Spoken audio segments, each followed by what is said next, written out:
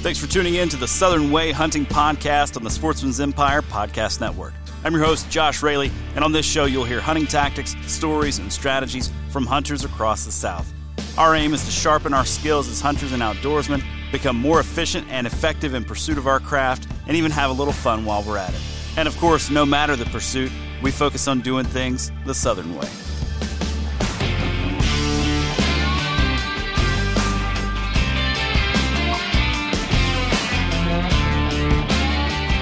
All right, welcome back to another episode of the Southern Way Hunting Podcast, and I am privileged today to have Mr. Lindsay Thomas Jr. from the National Deer Association on the line with me. Sir, thank you so much for joining me. Thank you for having me, Josh. It's an honor to be with you. Absolutely, absolutely. I'm so glad you could carve out some time for this. So you are the Chief Communications Officer for the NDA, and I will probably mess up and call it the Quality Deer Management Association at some point during this podcast. But the National Deer Association, you are the Chief Communications Officer. What does that mean? So I handle all the educational outreach communications that we do. That used to be a magazine, but we are now fully digital. So it's our website, it's email communications, it's social media, it's video. When you see material coming out from the National Deer Association, that's coming, or educational material in a communications form, that's coming from my communications team. Got it. And I, you can't be blamed for thinking of us as QDMA. We've been around 35 years, and for 32 of those, we were QDMA. But in 2020 became the National Deer Association when we merged with the Deer Alliance. So, right. I've been here 20 years. With this organization. And like I said, when I started here, it was to produce a magazine, and we didn't have a digital footprint at all. And of course, times have changed, and now we are a fully digital outfit in our communications. So. Right. So I feel like when I get guys like you on, if I don't ask you this question, I get people writing in saying, you should have asked him this. How did you get into where you are? Because I think a lot of people look at your job and others who work for the National Deer Association or, NWTF or something like that. They look at these guys and they're like, that's the job I want. I want to wake up every morning with purpose and direction, So how did you get to working for what was QDMA? So, I grew up hunting, but I also grew up enjoying reading and writing. Had a sense that I wanted to be an outdoor writer, but wasn't really sure how you go about doing that. I got a journalism degree from the University of Georgia, and then was very fortunate to land a job with Georgia Outdoor News as an editor. They were looking for someone with a journalism degree. So worked for them for 9 years. And then along that time, QDMA was looking for a new publications director. And again, that journalism degree came in handy because I had the writing and communication experience and editing. So that's how that worked. And I would say that anybody wants to break into the hunting industry, think about not just that you love hunting in the outdoors, but what aspect of it do you want to do? Do you want to write? Do you want to do videography? Do you want to do podcasting? Then, get some training and focus on the communication side of that and practice. Right. Even if you want to be in videography or podcasting, do some writing, because writing is basic communication. And when you learn how to write well and communicate clearly through the written word, it comes out in when you speak and when you film things and when you do a podcast interview.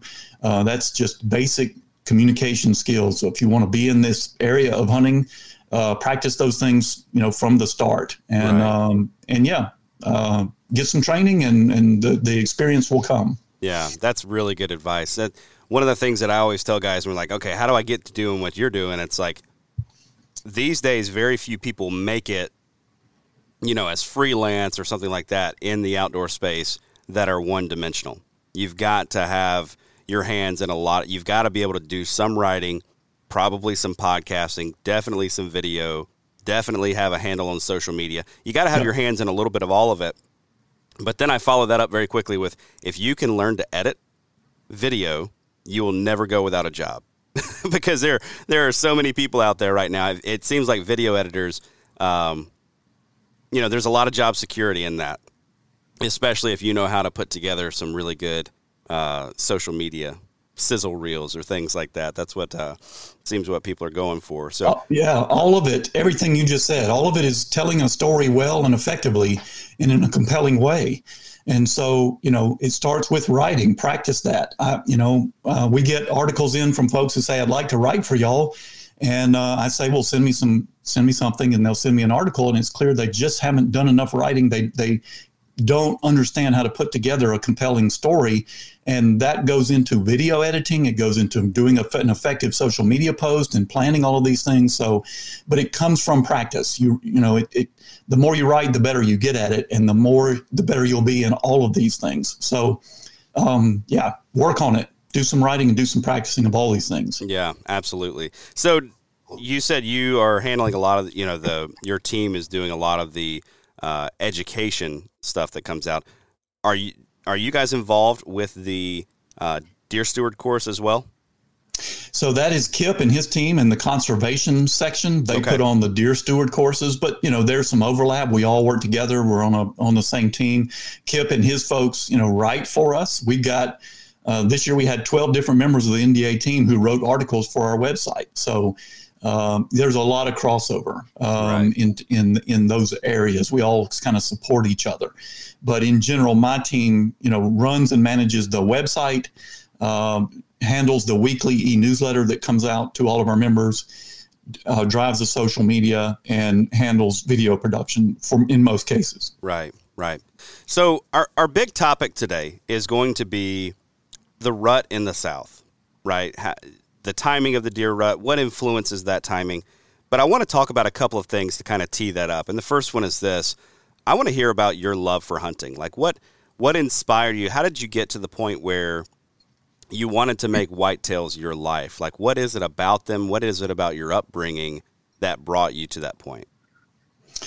Well, I just grew up in the outdoors. I grew up on a farm. My dad was a farmer. I was outdoors all the time, with a BB gun. And Dad took me hunting, took my brother and my sister hunting with him as well, took us fishing. We just did it all the time. And I was very fortunate. Not everybody who hunts is fortunate to have come up that way. And there's lots of people that didn't grow up that way who don't hunt, who, have an interest in learning, but it was just natural for me. So I just... and for whatever reason, deer were the thing that fascinated me most. People get into duck hunting, and of course, I love to turkey hunt too, and I bass fish, and I do all of this. But deer are just, for whatever reason, that's my thing, and that's what I love to do. And I think too that having grown up on a farm, Dad early on taught me how to plant trees for wildlife. He would plant crab apples and persimmons and other oak trees and things to enhance the habitat for deer. And that part was very compelling to me too, not just being a consumer of deer, but being a manager of deer and their habitat early on was something that we did. So, and early on, Dad was interested in learning about the early ideas coming around about quality deer management, that through our trigger choices and our harvest choices of which deer we take, we can shape the population, make it healthier, and shape the hunting experiences that we have down the road. So all of these things just appealed to me, the science of making deer better through hunting them while enjoying, all of the perks of being a hunter, being in the outdoors, being a part of nature, and experiencing the food cycle, being, a predator out there and part of the food cycle.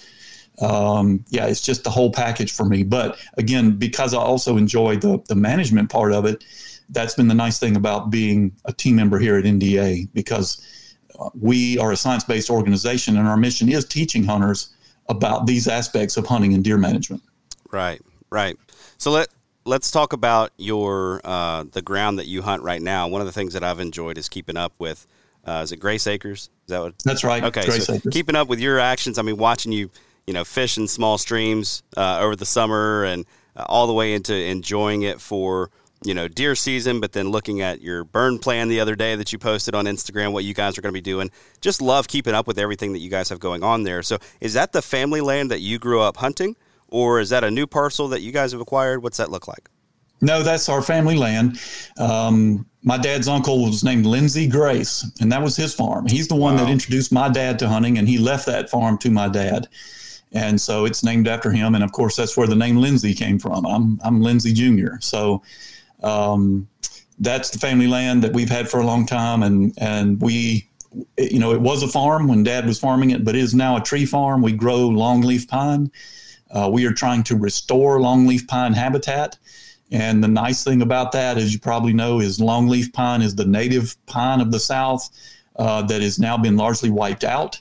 And it is the most fire tolerant of the pine species. So when you grow longleaf, you can burn it earlier, burn it more regularly, and fire enables you to maintain maximum quality deer and turkey habitat. So it just goes hand in hand with a wildlife management plan. But also a timber management. To own land, you got to have income.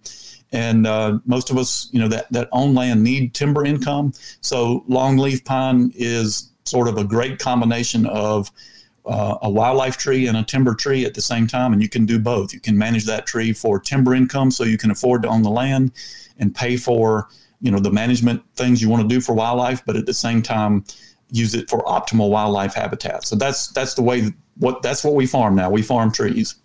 Right. And this is kind of a little side topic here, but just how early can you burn those pines? I think people are often surprised at just how early you can burn longleaf. Oh yeah, they'll survive fire at even 1 to 2 years. Right. But generally 2 years and beyond is when you would want to burn them. But I have seen very young longleaf pine seedlings in the grass stage, just a little ball of needles on the ground, get burned over, be completely black, and come back with green needles shortly after the fire is over. So, They can take it very young. 2 years would kill a loblolly pine seedling and any other pine as well. Right. Yeah. So don't be afraid to burn, guys. All that to say, bring it back around. Don't let it scare you off. So, let's talk about your season so far. When are you seeing rutting activity down there where you are? So at Grace Acres, our rut is late October to the first week of November. So Halloween is a great time. And okay. Coastal Georgia into South Georgia and even northern Florida, that late October rut is traditional. That's kind of, where it's been for a long time. Right. Okay. So when it comes to rut timing, obviously the South is very strange. You get north up into Tennessee, Kentucky, Illinois, Wisconsin, Minnesota, all of those places. You could pretty much bank on that last week of October. A lot of people call it scrape week. That's when you're catching bucks, checking scrapes, and right there in the evenings or, potentially in the morning as well. Then obviously first 2 weeks of November, that's go time for the rut. That's what we think about. But then you come down here to the South, and you've got rutting bucks in August in South Florida. You've got rutting bucks in September in parts of Southwest Louisiana. You've got October rutting going on in spots of Alabama, Georgia, Florida.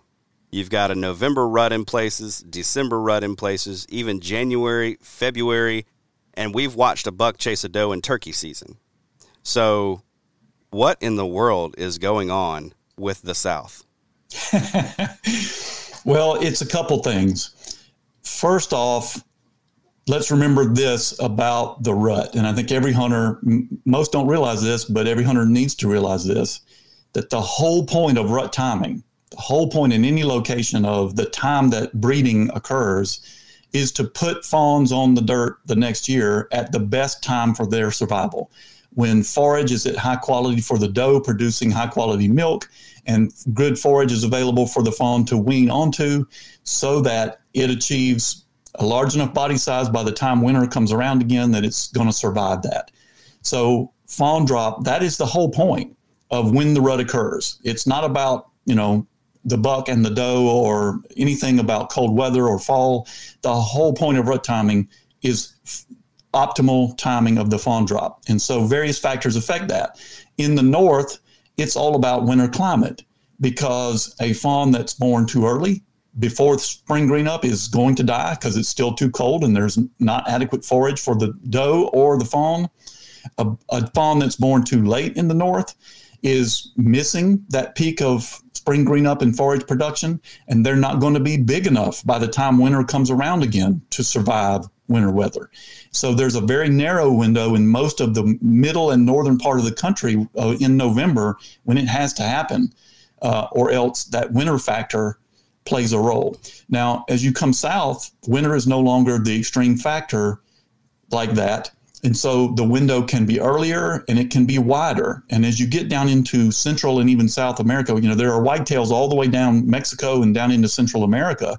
As you get down in close to the equator, whitetails breed year round simply because they can. It doesn't matter when a fawn hits the dirt. There's forage all year long. There's not the seasonality that we have as you get further north. So just the underlying factor is it's about fawn drop. So traditionally, like in coastal Georgia, as you come south, it gets earlier. It gets into October because our spring is earlier in South Georgia. And then again, as you get down into Florida, it's a little earlier in October. Now, there are some other areas where there were traditionally different climatic factors. You get into the Everglades of Florida. In the Everglades, there's a traditional summer flood season. Fawns have got to be big enough by the time that gets around to survive that. You don't want to be dropping fawns in water, right? And so in the Everglades, it's very early. Those deer are rutting in July and August because they've got to get fawns on the ground before summer flood. In the Mississippi Delta, there's a spring flood season. And again, you don't want to be dropping fawns in water. And so there's been a later rut there traditionally in parts of the Mississippi Delta to make sure fawns don't come so early that they're dropped during spring, the flood season for the Mississippi River. Now, so you've got those types of factors underlying the traditional rut. But then you come along to the 1900s when we were restoring deer to their ranges. And we went and took deer from different parts of the country and other states and moved them around within states. And that sort of did play havoc with the trigger for the timing, which is it's day length. Day length is what triggers a doe to go into estrus in a certain location. And so what they were doing was we were moving deer around with a certain built-in genetic rut timing, estrus timing, based on day length. Now there may be in a different latitude where we've moved them. So that day length trigger is now on a different day in the calendar, and it messed with rut timing. And that's where we got some of these weird areas. For example, the Georgia-Alabama line, where you are in Villarica, it's a November rut, and you can drive across the Alabama line where it goes to January. Yep. Very quickly. Yes, very quickly. And within 30 miles. It's crazy. Yep. My family is right over the state line here in Alabama, and their rut is, like you said, last week of December, first week of January. Yep. And we can go from coastal Georgia, where I am, where it's late October, over to southwest Georgia, the corner of southwest Georgia that borders, where Florida, Alabama, and Georgia come together. And it's now late December and into January even. And recently, Georgia DNR made some adjustments to the season because some hunters down there were saying, look, deer are still rutting and we have to quit hunting January 15th. And so they've extended those seasons a little bit in some of those southwest Georgia counties for that. So, right. So yeah, it's all over the place because of, number one, the traditional, like I said, pattern of earlier rut timing and later in some areas or earlier due to climatic factors like flood seasons, but also now the genetic mix-up that we created with restocking. Let's talk about that piece a little bit. That is what I'd heard about all growing up, right? So I grew up in the deep south of Alabama. Our season always ended January 31st when I was growing up. The problem with that is the areas that we hunted, we didn't even start seeing bucks on their feet until January 15th, January 20th. And the season was closing before we even really started to see a lot of scrapes popping up, before we started to see a lot of rubs, before we started to see a lot of chasing. Thankfully, later on, they, extended that season. But what I was always told is it's the restocking. It's the restocking. It's the restocking. I never quite understood how that would play into a February rut, but, it was just what I was always told. Have we seen how that restocking has begun to, or maybe meshes or clashes with local genetics in certain areas, and have they started to find a medium in between? What has that looked like, or are they staying very, very distinct rutting periods in these places that have had, deer reintroduced from another location? They're staying pretty steady, and there's a good reason for that. And Jason Sumners, who's now in Missouri, with the state agency there, he studied this when he was at Mississippi State.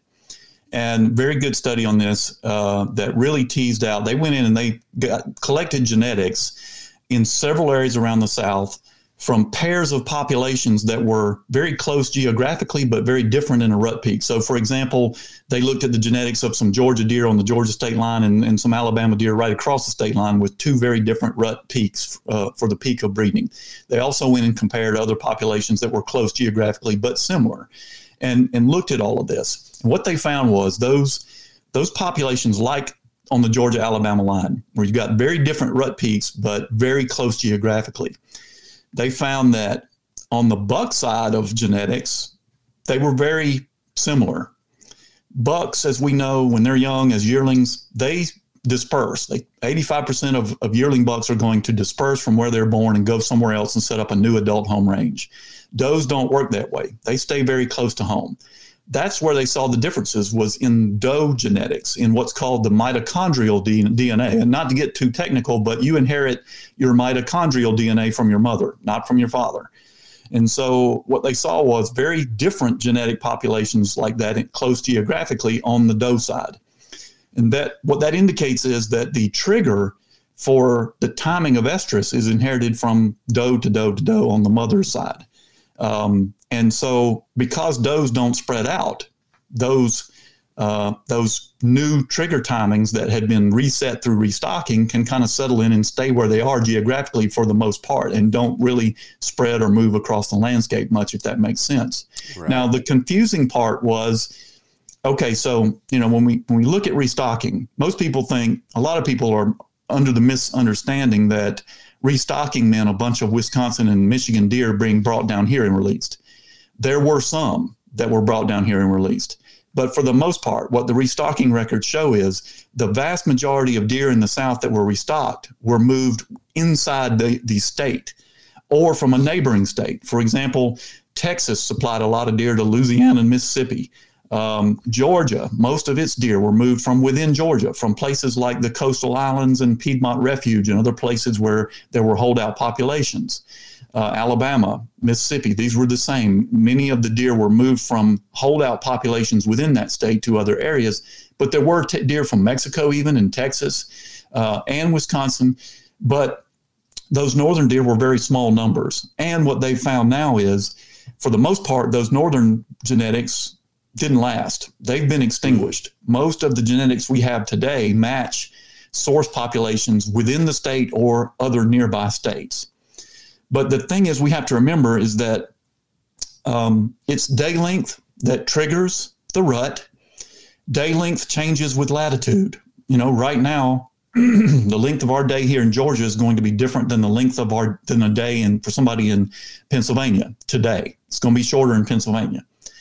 When you take a deer and move it around from a latitude standpoint, they're bringing with them a genetic cue to go into estrus on a certain day length, but that day length is going to be now on a different day in the calendar because you've changed that deer's latitude. Right. So it's not necessarily that, okay, well, why do we have deer in, South Alabama that rut in January and February when we don't really see a source population that has the same rut timing? It's not like those deer are picking up a calendar date and bringing it with them. They're bringing a day length cue. And that day length cue is now, because they moved latitudes, on a different day in the calendar. So right. That's how this kind of got messed up like it is, but also because it's past doe to doe, and does tend not to disperse across the landscape like bucks do, these new trigger dates have remained static geographically where they are and have not changed across time. Right, and we should expect them to continue to be relatively stable. In my lifetime, in your lifetime, I think so. Yeah. Now, hundreds of years, who knows? That'll be something interesting to see. I have a feeling that it'll probably smooth out. But the thing to remember is that in the South, without a climate control, without a winter that weeds out deer born of a certain time, these will last. The deer, these southern populations that breed extremely late in January and February, you got spotted fawns walking around in October. Yep. And those fawns are going to be just fine. They're not going to be killed by winter because we don't have extreme winters like that. And our growing season is so long that there's forage out there for most of the year. So not always high quality. We still have the highest quality forage in spring and summer, but there's still green forage a longer time of the year than compared to the north. So again, that control, that lethal control for any deer that doesn't breed during a certain period of time is not there in the South. Right. And so that plays into another topic that I'd like you to speak to if you can. Every year I enjoy heading to the Midwest to hunt the rut. I love the intensity that I find there. That seems to be unlike anything that I've found for the most part in the South. I mean, you'll have those magical days in the South where it's like, wow, that was a lot of rutting activity. You happen to be in the neighborhood of a hot doe. But for the most part, what I've seen hunting the rut in the South is like, oh, I just have a higher chance of seeing a buck on his feet, during the day. I don't see the aggressive behavior. I don't see the constant cruising throughout the day like I do in the Midwest. I don't hear the vocalizations like I do in the Midwest. It's just very, very different. Can you speak to that intensity level and maybe even how you might hunt a little bit differently with that broader window that we have here in the South? Yeah, there's two factors really there, and you said one of them there with broader window. But the first one is going to be your buck to doe ratio. Just because you hunt in the South and you don't see rut intensity doesn't mean it's something about hunting in the South versus hunting in the Midwest. It could be your buck to doe ratio. Natural deer populations, fawns are born at a 50-50 buck doe ratio, roughly 50-50. So over time, even though bucks, as they get older, have a slightly higher mortality rate naturally than does, over time your population is going to be fairly balanced, 1-to-1 or 2-to-1 does per buck. But because traditionally hunters tend to pressure bucks and not shoot does, particularly, it's not so much now like it used to be, but still in many areas, hunters don't take the numbers of does they need to. They're hunting bucks and they get their buck and they go home. And when hunting pressure is higher on bucks than on does, you can get buck to doe ratios, doe to buck rather, that are, 3, 4, and even 5 or sometimes more out there in terms of deer on the landscape. And when that happens, when you've got that many does per buck out there, bucks don't have to work as hard to find an estrus doe. That's what the whitetail rut is all about. It is a scramble over a short period of time for deer to successfully breed, for bucks to find does, for does to find bucks, and get the job done in a short period of time. When a buck, that it's not as much of a scramble for a buck when he's got average of 5 to 6 does out there for every buck that he's competing against. He can tend to an estrus doe, and then there's going to be another one very close by as soon as he's done with that one. And that means they're less visible. They don't move as much. The data shows they don't scrape and rub as much. They don't vocalize as much. They don't fight as much. They don't respond to grunting and rattling as much in that situation. So the first thing you can do when you don't think you see much rut activity, and if you're not seeing rubs and scrapes in the woods, is take pressure off bucks and start taking some does. Get some more adult bucks in the population. That will help raise the rut competition level to where it should be naturally. That's the rut competition. That's the natural setting for whitetails, and that's where we want it to be. So taking some does if you need to and passing some young bucks can intensify the rut where you hunt. But the other thing too is what you said about the broad window. Like we talked about in the north, deer have a very short window to get this done for fawns to survive because of that greater winter intensity that weeds out deer born too early or too late. And so there is a much narrow window of time during which does come into estrus, and it is more intense during that period of time. All the does are coming into estrus during a much shorter window. The bucks are scrambling to be the one to be with them. You got to be fast. You got to hurry. You got to rub. You got to scrape. You got to challenge other bucks. And you got to cover a lot of ground. And that's why in most cases in the Midwest, you're seeing that. For example, here in the South at Grace Acres, deer breed over a much wider window, again, simply because they can. And we see dates, when we have late season doe harvest, often we will find small fetuses in the does that we harvest, and you can measure those with a special scale that tells you exactly when that fetus was conceived. We find conception dates as early September, Wow. And then just as late, into late November and December. It's a much, if you look at the peak of breeding as a bell curve distribution on a chart, the bell curve in the South is much wider. Again, simply because it can be, because the fawns born to does that come into estrus early or late aren't going to die. And in the North, they will. So, yeah, it spreads out over a wider window. You can see some rut activity earlier, and the peak is lower. That peak of the bell curve in the middle is going to be lower because fewer does are coming into estrus out of the doe population during that period of time. And that's why you tend to see less rut intensity in the South than you do in the North and the Midwest. But again, you can change that. And we did that at Grace Acres. When we, 20 years ago plus, when we first started taking the number of does we needed to take and passing more young bucks and getting them into older gauge classes, suddenly grunting and rattling worked where it had not before. We were seeing fights and we were hearing vocalizations, seeing more scrapes and rubs in the woods, having those days during the peak of breeding when you see a lot of bucks moving in daylight. So you can adjust that in the South by taking the adequate number of does and protecting young bucks to adjust that buck to doe ratio. Right. I want to give you two sort of objections that people have leveled towards this. And one was actually in the form of an article that I read that kind of made me scratch my head and say, you're missing the point. But anyway, the author essentially argued that even in the worst buck to doe ratio out there, it can never be more than 3-to-1 because the does that are left over that year, they're going to produce fawns, and those fawns will drop at a rate of 50-50. Therefore, by the following spring, you're left with 3-to-1 buck to doe. Can you respond to that? And that's actually accurate. Now, it can get worse than 3-to-1. Right. It could in reality be 5, maybe 6-to-1, but often hunters will report ratios like 15-to-1. I went hunting and I saw 20 does and 1 buck. And they'll say, that is unlikely. Again, because of what you're talking about there, that every spring a new crop of fawns comes in, and that's a correction. They're born 50-50. So that's an annual correction to the population and the doe to buck ratio. It doesn't fix it in 1 year, but over time, those waves of fawns coming in and older deer dying and moving out, does tend to act as a correcting factor to the buck to doe ratio.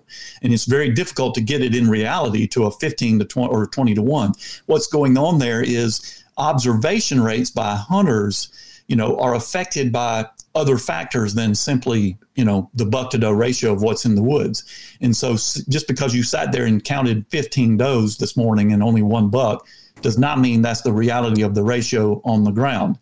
As you know, bucks tend to move more during that peak of breeding. They are less visible at other times of the season when there aren't as many does in estrus. So that can be a variable. Older bucks also respond to pressure in a more sensitive way in areas that you're hunting too hard, and they only show up there at night in areas that you're hunting too hard. So there's other factors that go into what you witness from a buck to doe ratio standpoint. And because you saw 20 does and 1 buck doesn't mean that's what the ratio is. But it can get as bad as 5, 6 in that area. But in most cases, and the truth is, people say, well, if you got to have a balanced 1-to-1, no, you don't. And it's even tough to get to 2-to-1. But if you can get around 2-to-1, you're doing pretty good. Right. And there's a big difference in a herd. Back thinking about this article that I read. There's a big difference in a herd with a 3-to-1 ratio of buck fawns to adult does than there is with a 3-to-1 ratio with a healthy age class or healthy age structure in the buck population and does on the ground. You know what I mean? Like if you're yes. if you're primarily dealing with buck fawns and all your bucks running around are 1-year-old, you're probably going to have a little bit different look at the rut. Yes, and you've got a healthier structure. With ratios, we are talking about adults. We're talking about 1.5 and older deer. Yep. Yeah. So the adult buck to doe ratio. Right. The other objection that I've heard is this, and I've gotten this one a lot when talking with landowners about improving their property, especially on smaller properties. I don't want to harvest my does because they're what brings the bucks. Yeah, the buck magnet theory. Right. Very familiar with this. Right. So can you speak to that? Yeah. So a couple problems with that. Several problems with it, really. But number one, let's look at how bucks operate with their home range. They disperse as yearlings generally. They don't always, but about 85% of yearling bucks are going to leave where they were born and go somewhere else, average of about 5 to 6 miles, and set up a new adult home range. And generally, they're going to die in that adult home range. Certainly, they make excursions. And their home range may have sections. It may have a rut section and a winter section, and they spend it, 2 different parts of the year. They will sometimes leave on short vacations of a day or 2 outside that home range and go explore some area and come back. But that home range where they spend 95% of their time throughout the year, they don't change that home range. And that's a very logical and sensible survival mechanism. If bucks were just migratory and moved across the landscape constantly in new areas where they don't know where the food is and they don't know where the water is and they don't know where the danger zones are for predators, that's high risk. So it makes sense that bucks have a home range that they are loyal to. There have even been studies where deer were wearing collars in flood zones and the Mississippi River flooded completely bucks' home range and pushed them out of it by miles.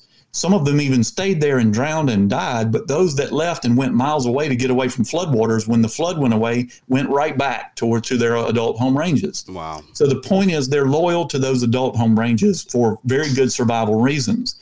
And the point I'm trying to make here is bucks don't have a radar that 3 valleys over, there's more does and more breeding opportunities, so I'm going to move over there.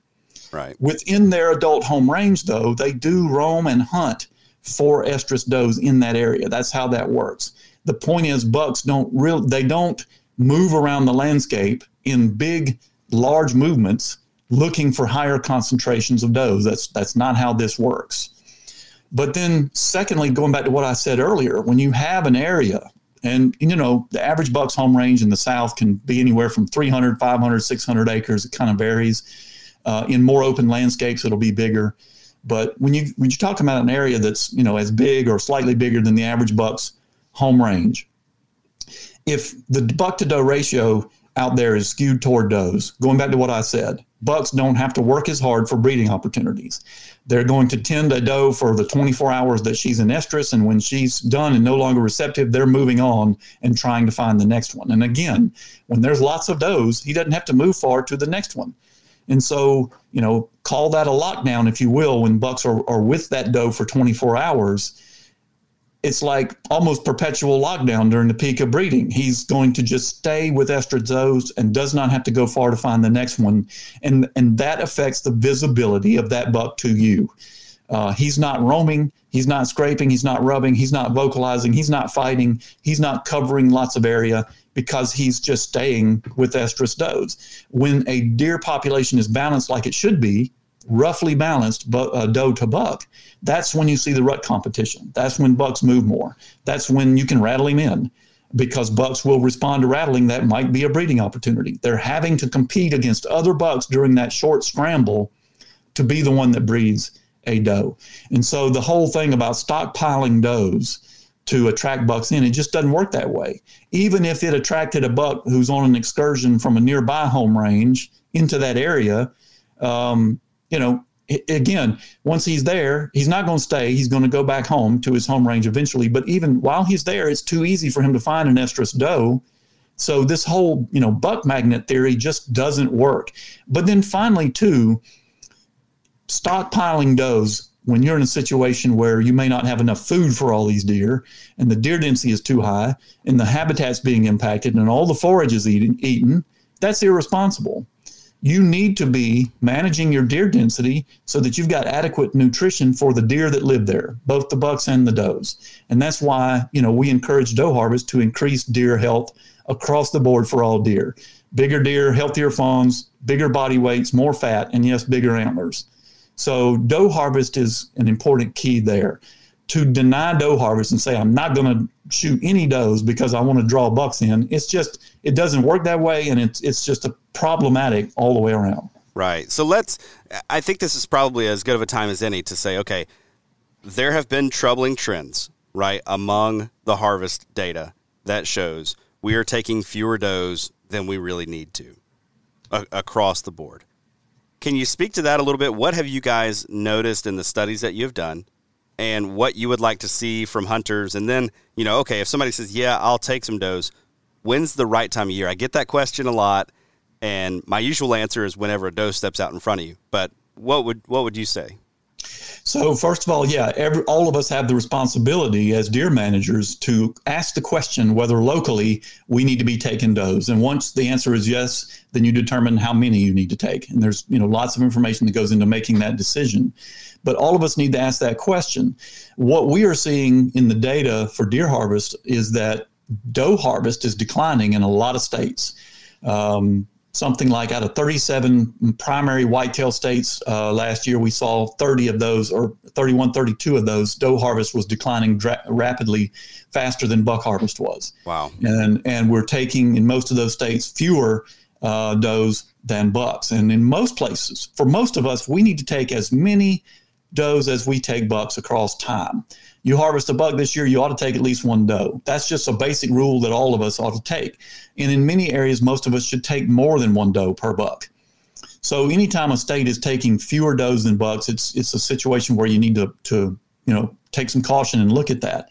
Now, it's not that there are fewer deer. Deer populations are healthy. We're killing more bucks and more deer overall than we have at any time in modern history, 6 million deer a year. What's going on is we're seeing not only decline in hunter numbers, which we've been seeing, we've seen that problem. Everybody's aware of that for a number of years, but the average hunter is taking fewer deer out there. I think for many of us, you take a deer, you put your deer in the freezer. For many people, that'll get them through the year. They don't need a whole bunch of deer in the freezer. So one, maybe two deer. Many deer hunters don't take any deer every year. And so, that's where the problem comes in. Most of us need to be taking more deer than most of us can eat. And so donation programs are needed, things like that to help get this done. So yeah, it's a cause for alarm that we're starting to see trends in not taking enough does, because hunters are the primary tool for state wildlife agencies to get that done. And if there aren't enough hunters and hunters aren't taking enough deer, we're in trouble. Right. Absolutely. Now, to your second question about when to take them. So, there's a lot of factors you can look at. When you're skinning a deer, has it got a lot of fat on it?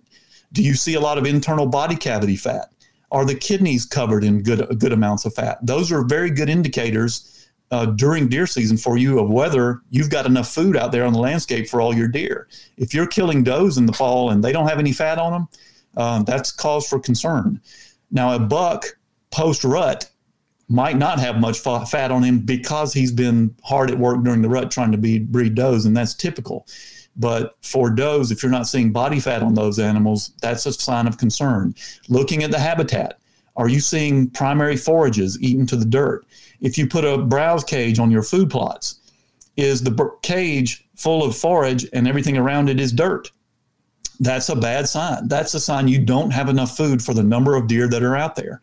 And so those are indicators you use to determine whether you need to take some does or not. And if you do, begin taking a few, and until you start to see the fat come back, until you start to see high quality forage out there that's not overbrowsed, those are the things you want to look for. But when you determine that you need to take them, like you said, take them anytime that she's standing there broadside and giving you a shot.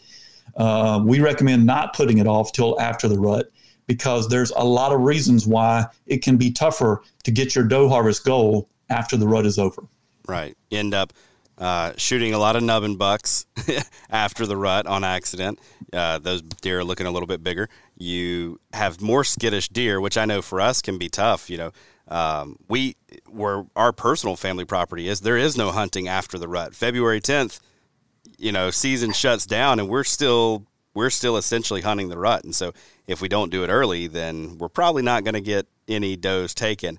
But I have heard the concern, and I understand it. People don't want to accidentally take a doe that is pregnant. They don't want to accidentally take a doe that has a fawn, that has a fetus. So I get that, but they're like, then you're taking two deer off the landscape. It's like, well, same math. Like if you would have shot it earlier in the season, it wouldn't have been around to be pregnant, and so you still wouldn't have that fawn dropping in the spring anyway. So it really works out equally. Right. Whether you kill the doe early or kill her later after she's been bred, it doesn't matter. She's not going to have fawns next spring. Right. So, right. I've never really understood that one either. It doesn't make a difference. And so, the thing to remember is when you look at that, oh, well, that's 2 deer. That's 3 deer I'm taking off the landscape. The thing to remember is fewer, healthier does produce more fawns that survive than a higher number of does that are not getting adequate forage. So what happens is when you've got too many does out there, too many deer out there, and there's not enough adequate food for all of them to go around, the quality of her milk is lower. The quality of the cover to hide that fawn from predators is lower. A lot of factors, the quality, the health of the fawn is going to be lower. And so those does actually produce fewer fawns that survive than fewer does that are in healthy condition. When you've got fewer does and they've all got adequate nutrition, they're going to kick out twins and even triplets at a higher rate, and more of those fawns are going to survive to make it to fall. And so that's why, and that's counterintuitive. People would think, well, 50 does ought to produce more fawns than 20 does, right? Not necessarily. If those 50 does are unhealthy because there's not enough food to go around, no, they're going to produce fewer fawns than the 20 does that are all kicking out twins and triplets, and those are all surviving. So again, going back to the math, that's where, you don't need to worry about whether a doe has been bred or not. If you've got an opportunity to take a doe now and you need to take some does, take the does. Right. And does it matter if you're taking an older doe or a younger doe? Like, let's say you've got a couple does out in the food plot. Do you want to try to take that older age class doe? Or do you want to take the middle-aged looking doe that maybe doesn't have fawns around? Like, does it really matter when you select the harvest? It does. And the question for you is whether you're in a situation that's severe with major habitat damage and way too many deer, and you really need to reduce density, or whether you're in a situation where you're, about close to balance, you've got good forage and your food plots aren't chewed to the dirt, and, you're fairly close, you think, to being where you want to be, but you want to take a doe for the freezer. That affects, yes, which doe you take. So let's say you're fairly close to being balanced with the habitat. You need to take a doe or two, but not a whole bunch. That's where you would want to err toward a younger doe, because we know that among older does, they have higher fawn survival rates and fawn production rates in general. And so the impact on the population production is less if you take a younger doe. And then, so it would be vice versa. If you're in a more severe situation and really need to reduce deer density, you would opt for the older doe in a group. If you're looking at a group, you want to look for that biggest, longest neck, longest nosed, most alert doe. Take her if you really need to reduce deer density, because she's more likely to produce more fawns that survive. And then there's another thing to consider here. Some new research out of Auburn University has shown that apparently not every doe is an equal producer of fawns. There are some does that are just better mothers, better genetically, whatever it might be, that produce more twins and triplets that survive than other does do. And so if you're looking at an old doe standing there and she's got 2 fawns of the year with her, that's definitely, most likely going to be a doe that has higher reproductive output than a doe that you saw that's an adult, a grown doe with a long neck and a long nose that didn't have any fawns with her that appeared to be hers. So, again, there's another choice that you could make. Taking a doe that didn't appear to produce fawns this year for less impact on population density, but still some impact, or versus a doe that clearly has, fawns with her that she produced this year. Now, the thing to remember is people sometimes get squeamish about taking a doe that's got what appears to be her fawns for this year. Right. There's no impact on their survival. They're going to be just fine. Fawns begin to wean in summer. They begin to wean off the milk onto forage long before deer seasons get here. And so by the time their spots are gone, those fawns are completely independent and can survive without their doe. You will sometimes see fawns attempt to nurse, even when they're so big they can barely get their head up under the doe. And you'll also notice the doe generally seems irritated by it. She often won't let them do that. That's just that's a behavioral thing. That is not because they still require milk or still require to nurse. So button bucks and doe fawns that are with a doe later on in the season, they are completely capable of surviving just fine if the doe is removed, through harvest. Right. And I'll just tell everybody what my typical strategy often is the doe that won't stop looking at my blind. She's the one. She's the one that's going. She's getting harvested because I'm tired of her looking at me. Right. And hey, if you got a doe out there that's got a doe fawn and a button buck fawn with her, and you can drop that mature doe right there, and the doe fawn sticks around long enough and gives you a shot, take her too. Right. You know, when deer density is high and you need to get this done, take does. Right. Yeah. Get the population down, do what you have to do, because in the long run, you're going to be much better served. So yes. One more topic that I think is important maybe to bring up, doesn't really have to do much with the rut, but you mentioned, the responsibility of hunters when it comes to managing our deer, and what we harvest. I think CWD is one of those things where we as hunters have a responsibility for doing the right kinds of things when it comes to how we're managing our deer. What would you say to folks? What do you want the public to know when it comes to a concern like CWD here in the South? Because I don't see the hotspot areas here yet, right, that are, oh no, what are we going to do? But I lived for 3 years in Wisconsin, hunting in southern and southwestern Wisconsin, right? And I've seen the concern, and I've seen the impact of CWD, and I've hunted a county that comes back almost 50% positive for every buck that's killed. It's not good, and the hunting there is about to be drastically different than it has been for this area, and it's been fantastic. I've called it Little Iowa because it really is very good hunting in this area.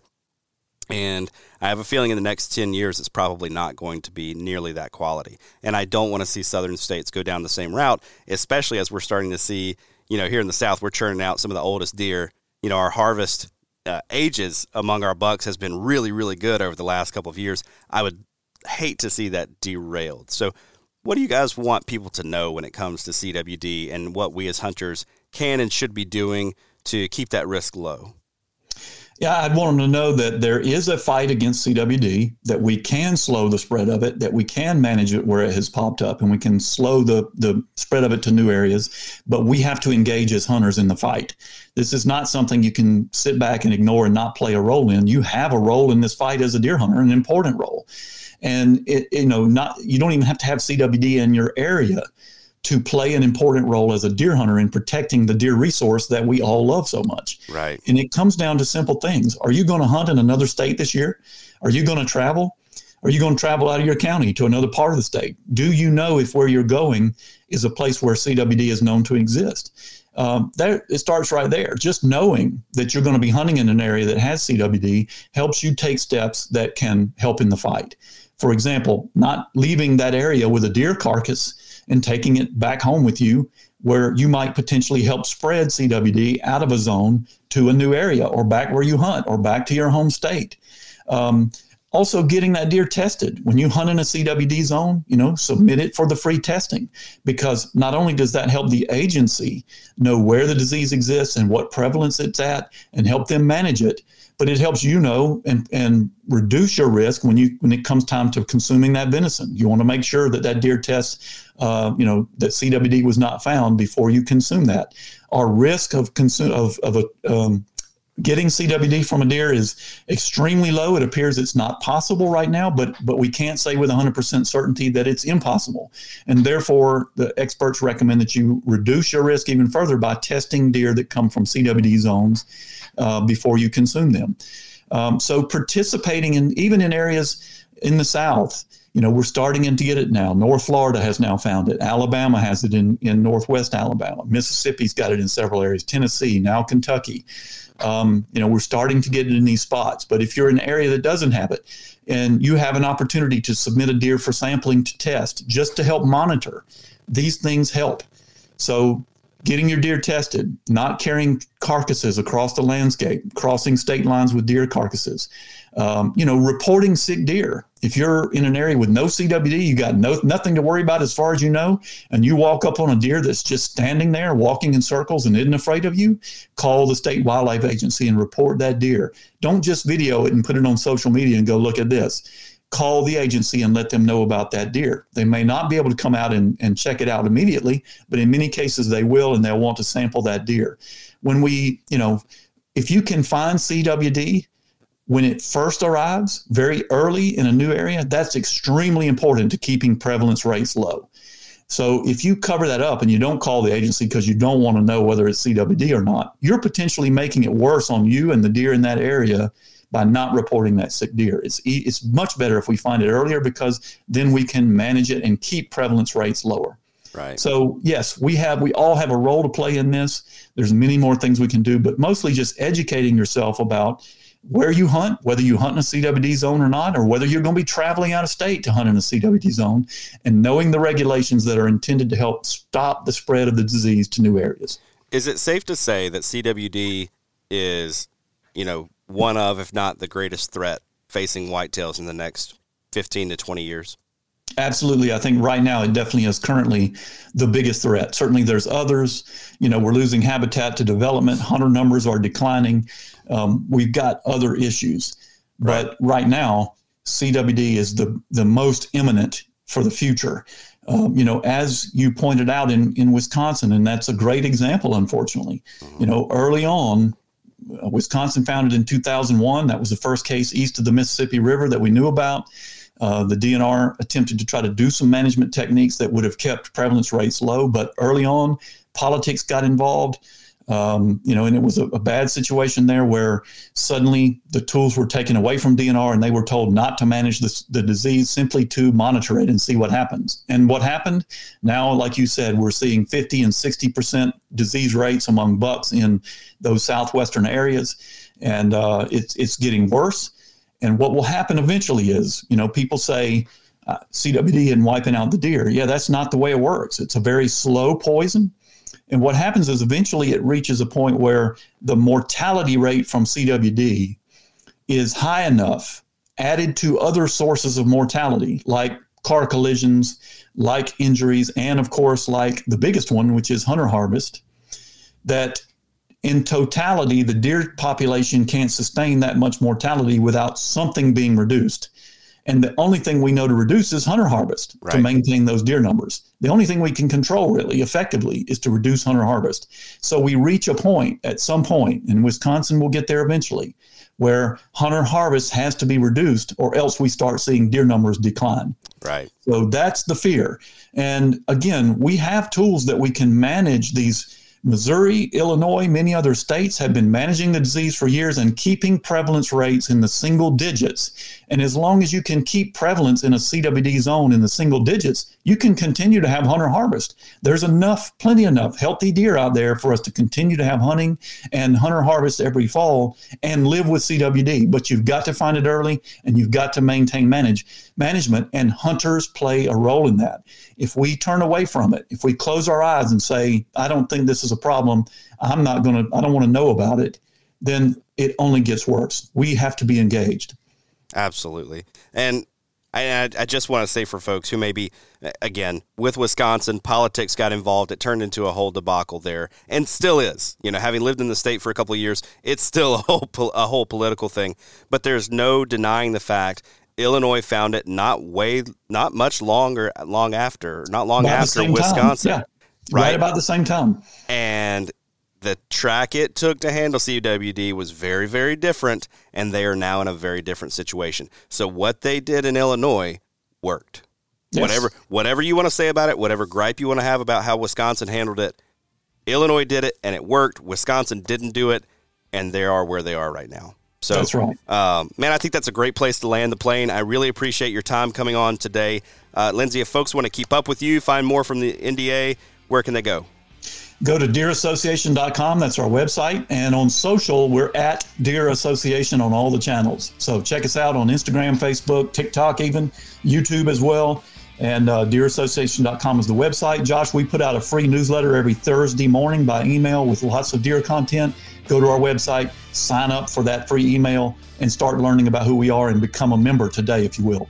Absolutely. Absolutely. Lindsay, thank you for your time. I really, really appreciate it. Folks, you've probably got some time left for the rut if you're here in the South. If you drive an hour or two in any given direction, I bet you can find some deer that are still feeling it. So get out there and get in the woods. That's all for today's episode. Thank you so much for tuning in. If you dig this show, please go subscribe to this podcast wherever it is that you get your podcasts. And if you can leave us a review, I would really appreciate that. Until next week, let's keep doing things the Southern way.